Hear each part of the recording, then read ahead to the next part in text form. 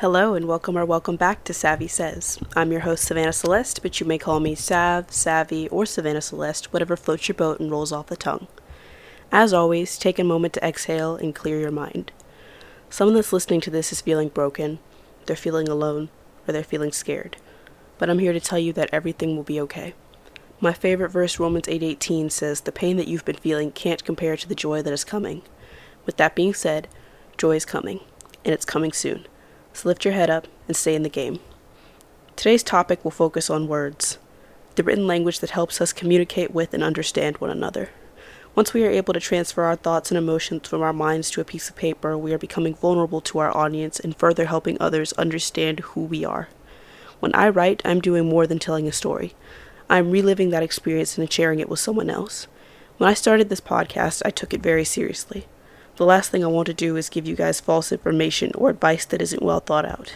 From now on, every time my pencil moves, I have an obligation to write and speak the truth. Journalism is one of my many passions. That is why I wanted to start this podcast. I believe one of man's most important gifts is the gift of speech. Words connect generations. As a journalist and a podcaster, I use my words to inspire, elevate, and teach. What is the purpose of having the ability to communicate if all we do is destroy each other with that ability? Why shouldn't we use our words to substantiate others? Once we allow ourselves to lift others up, it will seem like we are looking at the world through rose-colored glasses. You would be surprised at how different our world would be if we used our words differently. Communication is the key to a successful life, whether you're a journalist, a business owner, or a person in general. It is how we connect with one another, and if we connect with others, we can further begin to understand others. Without words, we are nothing. But with words, we can inspire, change, and improve our world. This episode will focus on why we have a voice, how we should use it, and how we can encourage others with it. Let your voice inspire people every day, so much that they think about themselves. Let your voice be the thing that light a fire in others. Keep them going, even if it hurts. Let your voice be the one that they hear in their dreams. You are a special gift, and you are worthy. The author of this quote is unknown. What wakes you up in the morning? Is it a cause? Is it a job? Is it school? I wake up in the morning because I know God isn't done with me, and I have things that I need to do so that He will be pleased with me. I say this all the time because I believe it, but I was meant to speak up for those who can and cannot speak up for themselves. I was meant to inspire the uninspired. I was meant to encourage the unencouraged. I was meant to impact the unimpacted. Since I was a child, well, I'm only 15, so I guess I'm still a child. But since I was younger, my prayer has been, show me, God, what you want me to do, and I'll do it. I have never wanted to be just another person who goes to work at the job that they hate and are never truly fulfilled with what they do in life. I always knew that if I asked God what I was supposed to do, that He'd show me. This is one reason why we have voices. When we are passionate about something, we use our voices to advocate for it. I am fueled by my passion to help others, and that passion comes in many forms. I help people by encouraging them, I help people by praying for them, and I help people by just talking to them. You'll notice that in order to do all of these things, that I must use my voice. God didn't give you a voice so you could stay silent. Some people can't speak. Ponder on that. Imagine being in a room with someone who wasn't given the ability to use their voice. You can use yours, but you choose not to. How do you think you seem to that person? To them, you are the luckiest person in the world. What if God took away your voice tomorrow? How would you feel? Now you can't speak to people unless you learn sign language or write everything via text. You've now lost one of the best gifts man has, the power of verbal communication. Don't take the voice that God gave you for granted. I don't take mine for granted. I use it and for things that are important.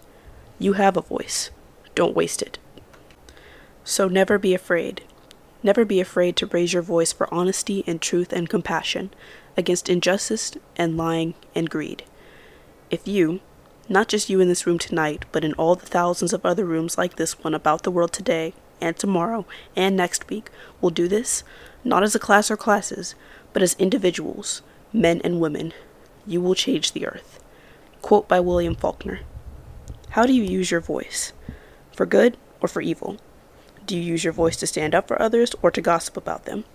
Do you use your voice to encourage others or belittle them? I am guilty of using my voice for gossip, belittlement, and many other things. In the moment, I didn't think anything was wrong with it, but it occurred to me that if I can use my voice for such evil, surely someone else is doing the same to me. When I was in 5th grade, I was verbally bullied by the majority of my class. I had one friend who was bullied as well, and I always stood up for her. And since I was standing up for her, I began being picked on as well. It was one of the worst and best years of my life. I lost a lot of confidence that year.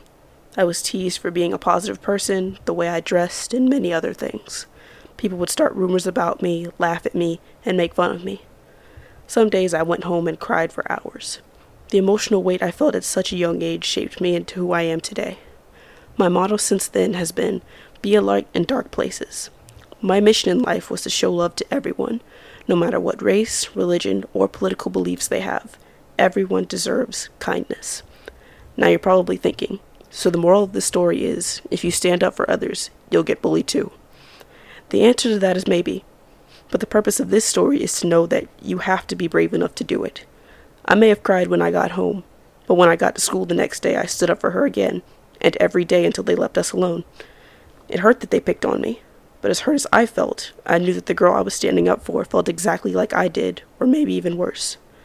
I knew that I had to raise my voice for someone who needed it, and when I needed her, she was there with me. She's still one of my best friends, and we're sophomores in high school. Who needs your voice? Who is experiencing injustice that you know? Look closely and carefully at the people in your life. Determine who needs you to be there for them, and do it.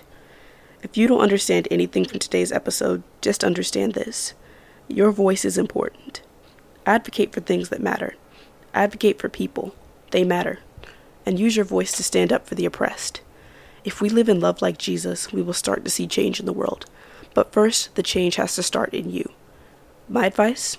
Pray for guidance, strength, and for your voice to be known. We all listen to two voices. One voice leads us to our vices, the other voice leads us to our virtues. One voice brings evil, one voice brings good. If you add a D to the beginning of the word evil, you realize where vices come from.